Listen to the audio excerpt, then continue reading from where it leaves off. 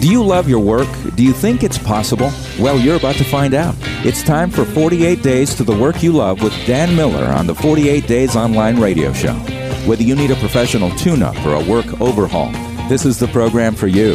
Now, here's your host, Dan Miller.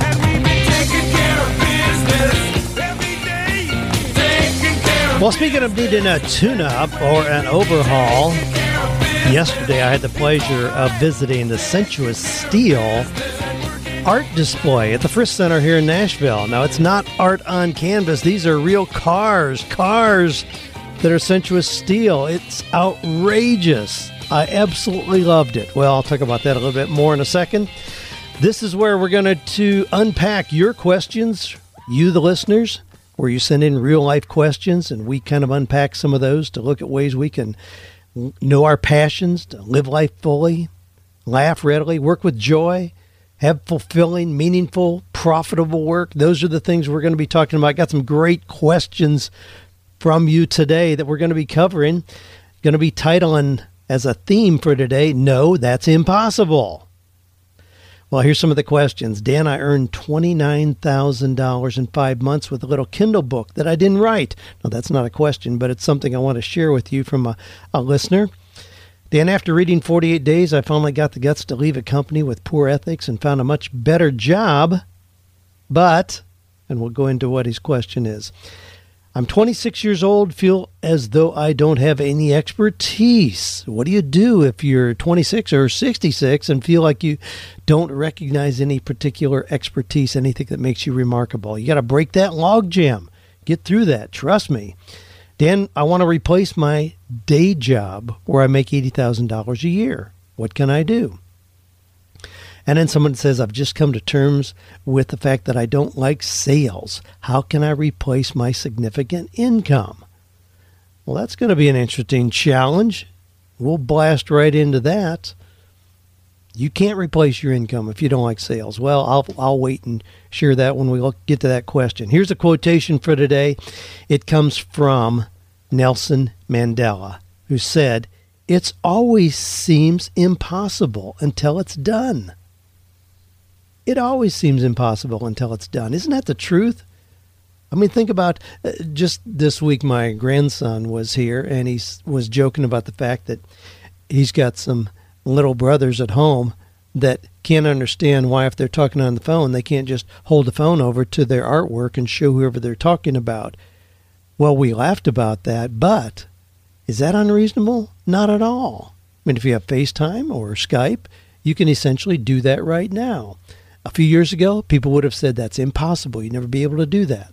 I used to install phones in cars years ago, back when mobile phones were just beginning to be available. It was extremely complicated and expensive. You had to have an antenna on top of your car about the size of an oak tree, for one thing, so it was easily identified driving down the road and looked weird. But the mechanics of putting a mobile phone in were extremely complicated. I mean, my gosh, now you have it in your shirt pocket. Talk to anybody in the world, anywhere you want to. Not only talk to them, you can see them if you want to. Well, it always seems impossible until it's done. The things I saw yesterday at the car show were just amazing. I mean, I'm a car guy, you know that. But to look at the cars, these were exotic, one-of-a-kind cars, a lot of them where there is only one in existence. It's the Sensuous Steel display. If you just Google that, you'll find you can look through the cars that are there, and they are just beyond description. But some of the things that were done back in the early 30s were amazing when we think about it. I mean, flush-mounted, button-operated door handles. So there's no handle exposed at all, just a tiny button that you push and it opens the door. I mean, retractable convertible. I remember when Ford came out with their retractable convertible, meaning it is a hard top, but then you push some buttons, the trunk opens up in a reverse position, and the top folds and goes down in there. Well, now, of course, you know, Lexus has that, Toyota, Nissan have that, Volkswagen, lots of cars, it's pretty common. But when that came out, it was a big deal. But that came out in 1958 as a big deal with Ford. I had no idea that back in 1936, there was another retractable hardtop. They had it then on cars. But this is when styling was just beyond imagination, when cars were truly art, when somebody would, it was an art display to have a car. I'd love to have that back in the automobile industry. Today, cars are a little more than just basic utilitarian transportation. You look in a parking lot, you can't find your own because you're driving a white Honda Odyssey, and there's 6,000 of them in the Walmart parking lot that are exactly the same. I mean, golly, when do we lose cars being distinctive and really being works of art? I mean, I wish we could reinstate that again. I know that'll never happen with all the regulations about safety and speed, efficiency, cost, all those things, I mean, have driven cars into being just a commodity. Sad but true. Hey, I still look for those things Joanne mentioned yesterday. Oh, well, actually, we were driving back from the airport, and a car passed us. It was a Volvo SUV. She said, well, why don't you get one of those? I'm in the market again. I'm got the hots to find something. She says, why don't you get one of those? And I said, golly, it's just a conservative, average American vehicle. I want something that gets your attention, not just to be showy, but just something that gives you the pride of ownership, something that you can feel good about driving down the road. Well, that's me. Well, let's share some success stories. We got a bunch of them. They continue coming in. Thanks for sending those in. Continue sharing those. Love them, love them.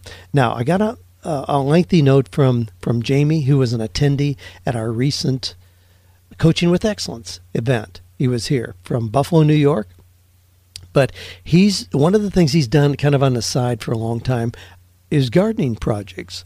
And he said when they were getting out of debt, he really accelerated that, was doing gardening projects. And he would started off at like $15 to $20 an hour. And then as he got more and more work, he started to bring on employees. And he was going to pay them $8 or $9 an hour. So he started charging like $25 to $30 an hour, so he could pay them and still be making money in the override as a manager. Very legitimate way to set it up. But he said a couple weeks ago he heard me talking about the fact that only amateurs charge by the hour, professionals charge by the project, and he had a job that somebody wanted him to do, and so he bid the job. Rather than bidding so much per hour, he just bid the job. And when it was all said and done, he realized that he made $70 an hour. He says, that's essentially the first job that I've been in that kind of money. It was just awesome. Wanted to share that with you. Anyway, that comes from Jamie, where he learned the power of bidding a job by the project rather than by the hour. Now, I just engaged a gardener. Those of you who have been here to our property realize we've got a lot of things that Joanne and I have created together, but the maintaining of that takes a lot of time, really more time than what we have available at this point. So I put a little ad on Craigslist, and I had shared some of that, I think in a blog or something, a little bit about that, and somebody challenged me, wondering how I justified offering an hourly rate. I put in this little note that I need somebody just to, do weeding, take care of things around here, and I'd pay $12 an hour. And so the listener wondered how I justified offering a per hour fee when I talked so much against that. Well, really the way I responded and my thinking was, I don't know how much time it's going to take anyone to take care of what I've got here. So if somebody comes in and works by the hour for 2 weeks, we'll have kind of a benchmark for how much time it's going to take. And I would then be open to bidding it, doing something where we just agreed on like a weekly amount or a monthly amount. Now, as it turns out, the young man that I did engage as our gardener gave me a monthly retainer bid right out of the gate. He walked the property. He knows, he's really familiar with taking care of properties like this. So he gave me a bid based on my contracting annually for 1 year, but he'd do it for so much monthly. Well, I thought it was amazing. I thought it fit. I was amazed with his knowledge. And so that's exactly what we did. We did go with the monthly rate. I never did pay somebody hourly. And usually that doesn't happen around here. People don't get paid hourly. They get paid for what they produce. Well, Norman and Diane, now a few weeks ago probably, they wrote a note about the fact they were going to have their first art show as they're getting out of debt. It was called Far Out Art. So they had kind of a combination, I think, of art and garage sale items and so on. But anyway, Norman says, we had it last Friday and Saturday night, the 12th and 13th. Despite not yet having a website and only promoting this through handout cards, we did awesome. I was hoping we would have 60 people show up for the entire event, but we had that many show up in just the first hour. We received so much praise. We're already starting plans for our next event. We made money and have started a very good network. We did all this from a small trailer park in the middle of the summer in the Southwest desert. They're from Tucson, Arizona. If you think you can or think you can't, you are right. And we decided we think we can. We were right. Thanks for all your encouragement. We'll come visit you when we're debt-free. Well, look forward to your visit. Norman, what a great story. Congratulations on taking action, believing that you could. That comes from the old Henry Ford quotation, whether you think you can or think you can't, you're right. And that does prove to be true in pretty much any situation. Now, this is a note. This was circulating on 48days.net, our community that is now over 13,000 people who are linking arms, sharing ideas, and accelerating their success together. But this comes from Aaron Kerr from Grand Rapids, Michigan. He put a note up, and then I corresponded with him about it. But he was here for our Right to the Bank event, learning how to take your writing and leveraging that, probably a year ago, as I recall, something like that. So he puts up this note on 48days.net, the little Kindle book that earned me $29,000 in 5 months. Now here's part of his note. On February 4th, 2013, I published a collection of novels by Lucy Maud Montgomery entitled The Anne Stories. These novels are legally in the public domain, meaning they're no longer under copyright. My collection featured 8 books from the Anne of Green Gables series. I sold the entire collection as a single Kindle download through Amazon for 99 cents. To be perfectly honest, when I started publishing public domain books for Kindle, I never really expected significant sales from my Anne collection or any other work. My goal was to get a few titles in the store which would each sell between 5 and 10 copies per day. Not a huge amount, you might say, but with a family of 6 on a single income, every little bit helps. We would have been thrilled with $150 to $200 per month extra in our family budget. My expectations have mostly proven true on my other published books, but not on the Anne of Green Gables collection. It started out slowly for the first few days, but within a week it was selling 20 a day, then 30, then 50. On the Saturday morning of February 23rd, something changed. I logged into Kindle midday, found the book was selling at a rapid rate, even though I'm not sure the exact spark that caused the acceleration. Amazon may have featured the collection somewhere on its site, or perhaps a prominent blogger or Facebook user posted it. But that Saturday alone, the Anne collection sold 2,100 copies. The 5 months since I posted my Anne collection have brought these remarkable results. Most sales in a single day, now again it's selling for 99 cents. Most sales in a single day, 7,338. Total copies sold during this period, 75,000 plus. Total income generated in the U.S. store, $29,300. Best overall ranking in the paid Kindle store, number 1. Yes, you read that right. My Anne of Green Gables Kindle collection hit the number 1 overall spot in the Amazon Kindle store. My wife and I checked before falling asleep on the evening of February 26th. The book was sitting at number 2 behind a novel by Nicholas Sparks. And then he talks about one of their kids was awake during the night, and he checked it about 3 a.m., and boom, there it was, number 1. He says, as a final note, I'm doing some work to expand my public domain publishing. I've created a little company and website called Timeless Reads. If you'd like to see what I currently offer or sign up to be notified when new collections are released, just scoot on over to timelessreads.com. If you have questions about Kindle publishing, he says, please send me a message through 48 days. I'm a busy guy, but would love to help if I can. Again, his name is Aaron Kerr, Kerr. You can find him in the 48days.net community and see everything that I just shared here and a whole lot more about that. Now, is that cool or what? Now, when we talk about having something out of the public domain, we're talking about a book that has been written by someone else, but because copyrights haven't been renewed or it's been around a very long time, written back before 1923, a lot of those materials are in the public domain.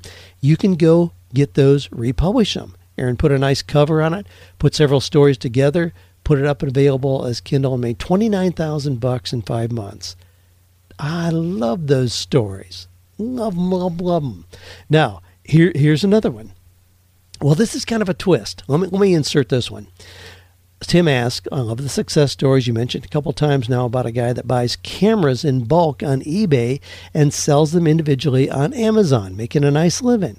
Yes, I'm very familiar with eBay, new to Amazon, but looking to create an e-commerce income stream similar to what he did, but in a different niche. If it's possible to email him, please let me know. I would like to see an example of what he did online with his permission, of course. Now, this is the point I want to make with this. Yeah, I can connect you to Jamie, who did what you're talking about. He was at one of our recent events, and he does what you're talking about. He buys cameras in bulk on eBay, sells them individually on Amazon, and makes a very nice living doing that. But here's the thing. Don't do what Jamie did. Do what makes sense for you. I mean, there's a simple principle here, and that is if you buy apples for $3 a bushel and then sell them one at a time for 50 cents, you're going to make a lot of money. People have been doing that since Adam and Eve were picking apples off the tree, I suppose. So find an idea that works for you. Don't just try to duplicate what somebody else has done. Find something that makes sense to you. What is it that appeals to you where you could buy them in bulk and sell them? You may be able to buy things at a local shop in your town somewhere. I know a guy who used to conduct auctions where he would have, four-wheelers and cars and all kinds of things he would have there. But one of the things that he would really hype up is jewelry. Well, there's tremendous markup in jewelry. And so you can have a ring where you show retail on this is $3,000, but you can buy it for $147. I mean, you see that all the time. You walk into stores. Well, those were such hot items at his auctions where people are standing around bidding on these things. He would have like a 2-day auction. If he sold out his jewelry on the first day, he'd go the next morning to one of the big box retailers and clean them out. Buying right at retail their jewelry, would take it to his auction, and he'd hold up the same thing you're going to see there. Here's something, it's 2 carats, it retails for $4,500. Who's going to give me $500? And he'd start right off at prices that were beyond what he had just paid retail out of a store that morning. Now, I don't mean to present that in a way that where you are deceiving people, but if you know how to sell things, there's a whole lot of things out there where you can buy them at a reasonable cost and reposition them to sell them where you make a lot of money doing that. Find your own idea. Find something that you're already excited about. I mean, I could get excited about doing like exotic model cars, just what I was talking about. The old collector cars, just do that. Find places where I buy those, sell those. I mean, that would be an idea that I would take and expand. So don't try to do what Jamie did. Find your own idea and use the same business model. Well, Greg from Sioux Falls, South Dakota. Well, he's not from there anymore. I'll tell you that as in his note here. But Greg says we're about to embark on an exciting journey. One where my wife, 2 boys, and I will follow our passion and move to Marco Island, Florida. Now, that's an island down off the Keys. This journey began many months ago as a casual conversation one evening. Could we? Should we? But I had a business, and my wife had a successful real estate career. Kids, family, friends, possessions. How could we possibly move across the country? Well, our conclusion was, let's go for it. Now, there have been many 4 a.m. thoughts causing doubt, but I want to thank you for the incredible advice and encouragement found through your teachings and shows. I found a few friends who truly do follow their passion. Most settle for a mediocre life that make them comfortable. I have found that change is hard. When you attempt to boldly move away from all that gives you comfort, it's not easy. Hope to see you at Innovate. Greg, what a great story. Now, you didn't tell us anything about what you're going to be doing on Marco Island. I assume you're not just retiring in wealth and fame to live out the rest of your days there. I assume you're going to have some kind of business you're going to do there. As we know, a lot of businesses these days are not geographic centered. They're totally portable, so you can choose to live anywhere that you want to. And maybe that's true with you. Certainly true with my business. I mean, it wouldn't matter if you're listening to this podcast. It wouldn't matter if I'm sitting in my office in Franklin, Tennessee. If we moved to Boulder, Colorado tomorrow, or to Hawaii. Could do exactly the same thing in exactly the same format. Everything I do could be done in the same way. That was very intentional, incidentally, where when I was designing my business to be what it is today, that it would be totally portable. Next week, we'll be out of town. We'll be gone for a couple weeks, but there'll be no break in anything that I do, because it's so easy to take those, even not to a new living situation, but just simply while I am on the road. Now, this comes from Jeff. This is a situation that both excites me and exasperates me. Jeff says, I'm hoping you can pull a rabbit out of the hat for me. My latest successful business is knife sharpening. I worked and learned by myself for the first year, and then I started another guy in the business. He was profitable after a couple months and just finished his first full year. Now that I have a successful guinea pig to show that the business model works, it's time to start expanding. I have plans to spread this all over the country during the next 20 years. I can get someone up and running in a month for less than $10,000, and then I license the Sharpen Well You Shop brand for $100 a month. I thought long and hard about how to find individual prospects across the country when I noticed an article in the paper on a job fair for veterans. Then I thought I could take it a step further to disabled veterans. This is a business that someone who has lost a leg or two could run just as well as I, and maybe even better. With this inspiration, I went to the Veterans Administration Center in Palo Alto, tried to find someone to direct me to a disabled veteran with an entrepreneurial bent. After 6 weeks of trying, I found only 2 contacts, but the concept of starting any veteran in their own business did not fit into the strict guidelines of their programs. They are geared only to place veterans as employees and have nothing to offer veteran entrepreneurs. I don't want to hire employees or receive tax credits or any government benefits. I just want to help a disabled vet start and thrive in their own business. It seems like the organizations I found on the web only want to set up veterans as employees in companies for the government kickbacks rather than actually helping the veterans. Well, he goes on with a question, do I have any advice? Well, this is the kind of thing that absolutely drives me crazy. I mean, you're exactly right, Jeff. I mean, there's all these well-meaning services out there that deprive the very people they claim to help from their best options. I mean, we see the very same thing with ex-convicts. They're not good candidates for traditional jobs, but everyone tries to help them, push them into a cubicle at $8 an hour. I mean, how absurd. I mean, with the ex-cons, a lot of them are very creative. I mean, the things they did that got them in trouble proved their creativity. And a lot of them did things where they had access to big chunks of money in short periods of time. Now, that could go all the way from, selling jewelry at an auction to robbing a bank, but and a lot of those things did get them in trouble. But they're used to handling money in ways that are not just eking out an hourly job and getting a paycheck at the end of the week. And that's why there's such a high recidivism rate for convicts ending up back in prison. You put them in a job with your well-meaning little service company, and a month later, they're bored out of their minds, and on the way home, they hit up a convenience store, and they're back in prison. The thrill of doing something that has a big payoff, that has that kind of adrenaline rush, doesn't fit well with just sitting in a cubicle or being paid by the hour. Now, I love the model that you've got going. Incidentally, I've got some programs here, and I sent some links to Jeff, and I'll put those into podcast notes about some of the training programs for ex-felons.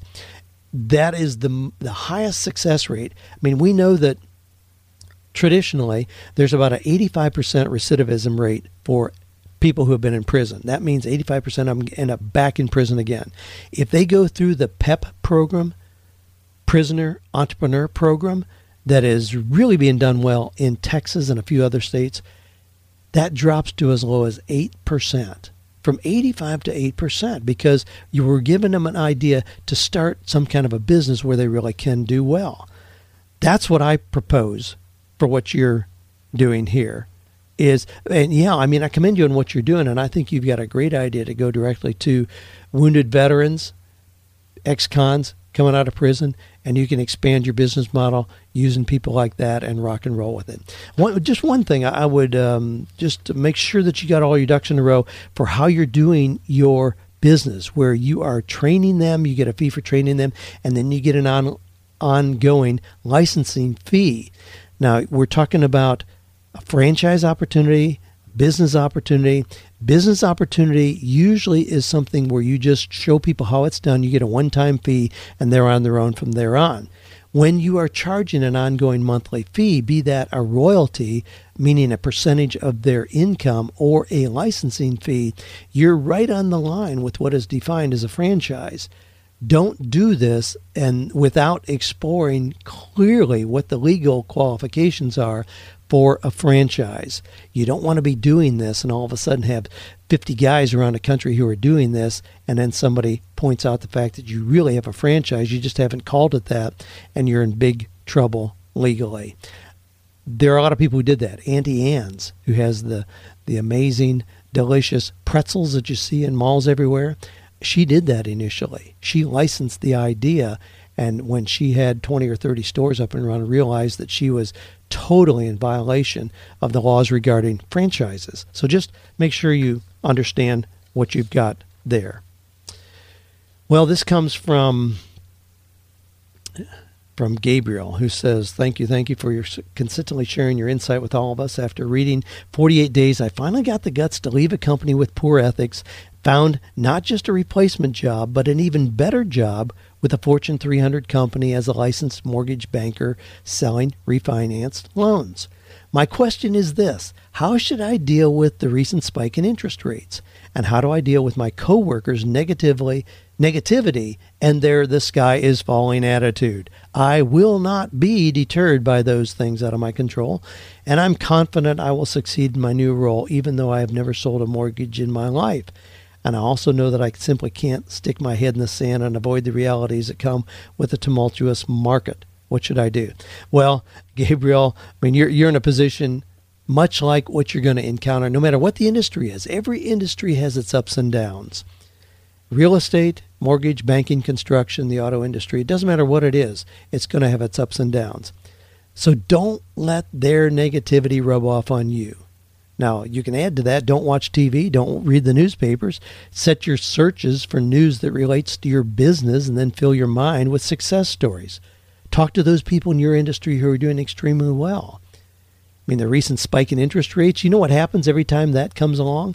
Geez, about 70% of the people who are mortgage brokers duck their heads and they run off in direction of something that isn't as hard, not as difficult. What does that mean? You're going to be left with tons of business, and there's a whole lot of hot buyers right now trying to get into this real estate upsurge. Now, you're seeing the backside of a correction because we saw real estate really crash and correct itself just 3 or 4 years ago. Well, what's happening already? It's coming back way too fast. I mean, my son-in-law is a real estate agent, and he'll take somebody out for a house that was listed at 9 o'clock this morning. They listed the house at $260,000. He takes a buyer out there, and they offer $290,000 and don't get the house. It's sold before noon. I mean, that's happening time and time again. It's nuts. Real estate is coming back way too strong. There are already artificial inflations in prices in houses. I mean, I've got somebody in our neighborhood I drove by the other day, and they're now selling their house. Well, they purchased it, quite a few years ago, but purchased it for $212,000, and they just listed it for $799,900. They're just trying to take advantage of this upsurge, a shortage in inventory right now, and this hot mania that buyers have to go out and get homes. You're on the backside of that. The way the government controls that artificially getting out of hand is to raise the interest rates. So it slows things down a little bit. But you still have a really hot market that you're going into right now for people wanting to refinance and wanting to, buy new properties. So just counter the negativity that you're hearing from your coworkers and realize you can ride this out. You can ride this out and do really, really well in this market. Well, Crystal has a question. She says, Dan, I'm 26 years old, feel as though I don't have any expertise. I want to start a blog about volunteer management and eventually be a consultant for nonprofits who want to improve their volunteer program. I have some expertise in volunteer management. For a nonprofit online student radio station, wrote a large chunk of my thesis about volunteer management. I'm wondering how I can best go about this career goal and make a name for myself. Well, when you're talking about being a consultant, I mean, it's just a slight shift from being an employee. It just means that you're going to have multiple clients instead of just one. I mean, so there's really no difference, but you have to then establish why you have value. What do you bring to the table that makes you worthy of being paid the fees that a consultant should get? So you can do that. You know who your target audience is. If you're going to work with nonprofits, there's hundreds and hundreds of them around. Doesn't matter where you live. You live right here in the Nashville, Tennessee area. There are thousands of nonprofits that are located right here in Middle Tennessee. So there's certainly no shortage of target companies. However, there is kind of a caveat here, Crystal, and that is nonprofits aren't used to paying a whole lot of money for consultants.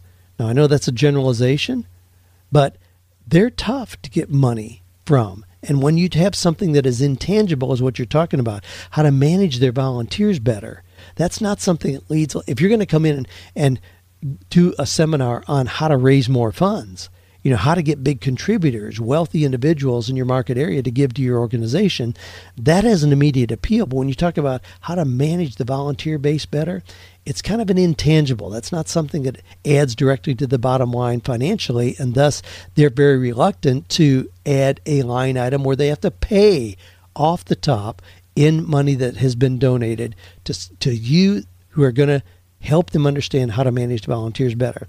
Now, can it be done? Yes, absolutely. And if that's what your passion is, that's what your expertise is, go out there and do it with excellence. Be remarkable in doing that. Yes, you can do that. But there are some challenges with the way that you lay that out. No question about it. Well, let me take a breath here for a minute. Just to remind you, this is Dan Miller on the 48 Days radio show. Each week we take your questions, real questions from you, the listeners. If you got a question you'd like to have considered, I'd be delighted to see it. I love opening the mailbox each week, seeing what has come in. Just send that question to askdan@48days.com, or you can go to the 48days.com website, click on the podcast link, and you'll see an opportunity there to submit your question. All right, here's the guy who wants to replace his $80,000 a year job. Doesn't want me to use his name because it's a small town. That's fine. He's got an unusual name. He says, I want to replace my day job where I make $80,000 a year. Everyone tells me it's a great job, but I'm just bored with it after 8 months of work. I want to start a business so I can work from home and spend time with my 2 kids during the day, even if that means just being able to eat lunch with them during the day. Where do I start? What are some kinds of businesses that I can start on the side that I can do while still having my day job until I can replace my income? Thanks for all your help. Well, what does it take to replace $80,000 a year? I mean, is that doable? Is that something that is only attainable in a salaried position? Or can you, in fact, do that in a little side business that you start? Well, if you've been listening to this podcast for any length of time, you know there's all kinds of ways that you can, in fact, replace that kind of income. Yeah. I mean, we just break it down. The first thing I do is to break that down. I mean, $80,000 a year, that's what, roughly $1,500 a week, or a little more than $6,000 a month. Can you do that? Wow. Let's just kind of trace back through some of the things I've already touched on in this particular podcast. Let's replay a little bit. What if you did a Kindle book that brought in $30,000? Oh, geez, do 3 of those a year and you're done. I mean, is that possible? Absolutely. What if you license your sharpening idea, knife sharpening idea, for $100 a month? And now you've got 60 guys around the country that you've trained. They're paying you the $100 a month. Boom, there's your $6,000 a month.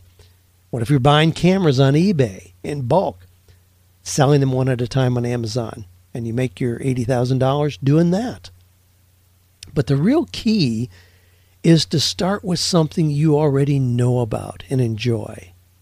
Just build on that. I mean, I could never be successful selling my own art. Well, I shouldn't say that. I guess if I wanted to, I could give it a shot. But anyway, it'd be a challenge for me. But I know lots of people who are doing that. I mean, I wouldn't have the patience to be a sculptor, but my friend Scott Stearman does.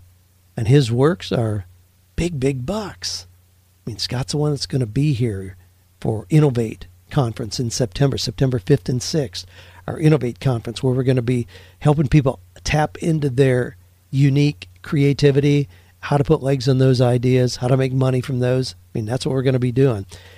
Scott's going to start Thursday morning with a 3-foot square block of clay, and over the course of the 2 days, now this is not some sculpture where he spends 6 months doing it. In the course of 2 days, he's going to release from that big block of clay a totally original 48 Days Eagle. Now, I'm confident it's not going to be shoddy work or quick or anything. Scott can do that. He's totally convinced me he can do that in the 2 days. But that's his unique passion. That's what he uses to make his $80,000 and more a year. Find something you enjoy. Then be intentional about making that a business. Now, last night we had a young couple at our house for dinner. She's extremely talented as a musician and, has albums out and so on. I won't mention her name, but she's having a hard time making any money. When I ask her about it, she says, she hates dealing with money. She hates talking about it with potential customers. She hates to charge people anyway for her performances or products. Well, guess what I told her? I told her she's going to continue to struggle with money. Not because she isn't good, but because of her attitude about money. Her attitude about money is going to keep it far away from her. So you don't just have money show up because you want money. You have money show up because you're doing something extremely well. But then in doing something extremely well, you also create a real business plan to accompany that. You can't have one without the other. And you can be really, really good and be really, really broke your entire life. But if you want to change that cycle, then don't say you hate money and hate talking about it and don't want to charge people for what you do. With that kind of an attitude, you're going to continue to be broke. Success is not going to force its way through that kind of a mental attitude, force its way on you. Just not going to happen. Well, Elizabeth says, I recently discovered your podcast and love them. I've been teaching far too long and I have not been happy. It shows because I've been laid off many times. It happened again this summer. Now I'm trying to get my exercise nutrition coaching off the ground and a senior companion business. Most of it has been with seniors. I know I need to get a license and be bonded to do the work, as companion work will require that I drive folks around. The thought of working for someone again gives me the shivers, but if I have to do it another year, okay. What advice do you have for me? I want to start a mastermind group here too. Any words of wisdom? Well, one thing, Elizabeth, is I would not just ignore the fact that you've been laid off time and time again as a teacher. Look for the underlying reasons there. Learn from that. Don't just say, well, that's behind me. Now I'm going to go into business for myself. Because what you're talking about doing, you're going to be an exercise nutrition coach. That sounds very similar to teaching. If you didn't have credibility as a teacher and people didn't want you around as a teacher, didn't want to keep you on as a teacher, I mean, you ought to take a look at that. I mean, that's like somebody going on. I had somebody come up to me one time after a presentation and said, Dan, will you look at my resume? And I said, well, sure, I will. I mean, I hate to do that because the resume tells me nothing. So I glanced at the resume and I said, well, how many interviews have you had? She said, 53. I said, you got to be kidding me. Your resume must be stupendous. It's doing exactly what you want to do, getting you the interviews. But if you've interviewed 53 times and haven't gotten a job offer, geez, it's not the resume I'm holding in my hand. It's you. What are you doing to sabotage yourself that much? You need to learn from that. You need to look at that. Be honest about that. Ask the people who interviewed you. Do mock interviews with other people. Do something to uncover what is it that keeps those opportunities slipping through my hands again and again. So the first thing, you need to learn, why is it that you are not successful as a teacher? Because there's too many commonalities in what you want to do as an exercise nutrition coach to think that you're just going to shift gears and this is going to work, even though that didn't. Too many commonalities. Learn from that. Then learn how to be an effective teacher. I mean, we could replace the term coach with teacher, mentor, a whole bunch of things. There's too many commonalities. Learn from that and then build your business. Yeah, structure it so it is a real business. Learn how to do it with excellence. Nate says, today I was reading Proverbs 15, and in verse 22 it talks about the wisdom in having a number of counselors. Thanks to your wise counsel, I'm working on my business plan, preparing to launch an awesome business soon. I want to have people in place to help me identify the most successful path possible. The 48days.net community has been a wonderful help, but I would like to gather a small group of people to act as my advisory committee. Specific people I can be accountable to. An Eagles group would be perfect for this, but I don't think I'll begin one until after I launch out on my own full time. Any suggestion for finding, asking, and working with an advisory committee? Well, here too, Nate, we've got some terms that really overlap. You can have an advisory board. You can have a board of directors. You can have a mentor group. You can have a mastermind group, a brainstorming group. The terms really are not as significant as the conceptually what you want to accomplish. If you want to have people that give you wise input, I'm not sure why you would wait until after you start a business to form your own Eagles group or mastermind group. Do it now. That's a great way to, in fact, form your advisory board. I've had a couple mastermind groups out here recently. I've talked about that, but a young group of guys just 2 weeks ago, 12 guys, all in their 30s, but they're all entrepreneurs. What a great way to share ideas. And they're finding that they're leapfrogging over competitors and peers of theirs because of the wisdom they're getting in this group, where they share ideas and help each other so much. So you might explore again the mastermind document that I have, how to do that, how to put the group together. If you just want an advisory committee, you can find people who are successful in their own right in particular areas of expertise. Ask them if they would serve on an advisory committee with you. That usually means that you're going to meet perhaps once a quarter. It's not like a mastermind group or a group of peers where you may meet once a week. If with an advisory committee or even a board of directors, you may meet like 4 times a year. If that's adequate and you want to bring in some big talent and give them a great lunch together, you can find people who would be willing to do that. But it's going to be a minimal amount of commitment to you and your idea, much less so than a group of peers where you're kind of linking arms and all helping each other together. Keegan says, okay, I'm going to unpack this one a little bit. This may be the last question today. Keegan says this.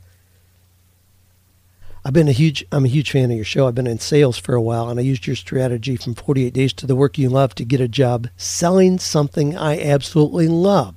Now listen to this, though. The problem is I've just come to terms with the fact that I don't like sales. I realized this when you described in last week's podcast about how emotionally draining you would be if you were talking to people all day. I'm an introvert, and I've worked so hard to be outgoing that I've stopped searching for my heart's desires. I like to start an information site while still putting 110% into my day job. The question is, what's a reasonable time frame in which to replace 50% of my current income? Okay, you've got a whole lot of great questions in here, Keegan. Let's just kind of take it from the top. Let me take it from the bottom rather than from the top, because I want to come back to that. What's a reasonable time frame to replace 50% of your current income? I always, in working with people on transitions like this, say let's work with a 90 to 180 day time frame. So we've got 3 to 6 months. 3 to 6 months ought to be a time in which you can replace your entire income. That's what I would shoot for. So where are you going to hit 50%? Yeah, maybe you can do that in 90 days by getting something up and running in 90 days. Having an information site, okay, doesn't take much to get that up and running. If you're promoting it, you're blogging, you're commenting on other people's blogs, you're interviewing. I mean, I do lots and lots of interviews. I was working with my speaking coach this week, and we were looking at all the speaking I do in its various forms, and I said, well, I did 26 interviews in the last 30 days. And she was like, you did what? And I said, well, I've done 26 interviews. Radio and podcast interviews that I've done, I do that a lot. So that is a big part of my speaking. That is a part of my presentation. It's part of my marketing, is doing those interviews. So you can do those kind of things to dramatically explode your information site and the profitability that comes from that. But I want to go back to the fact that you say you've come to terms with the fact that you don't like sales. Ouch.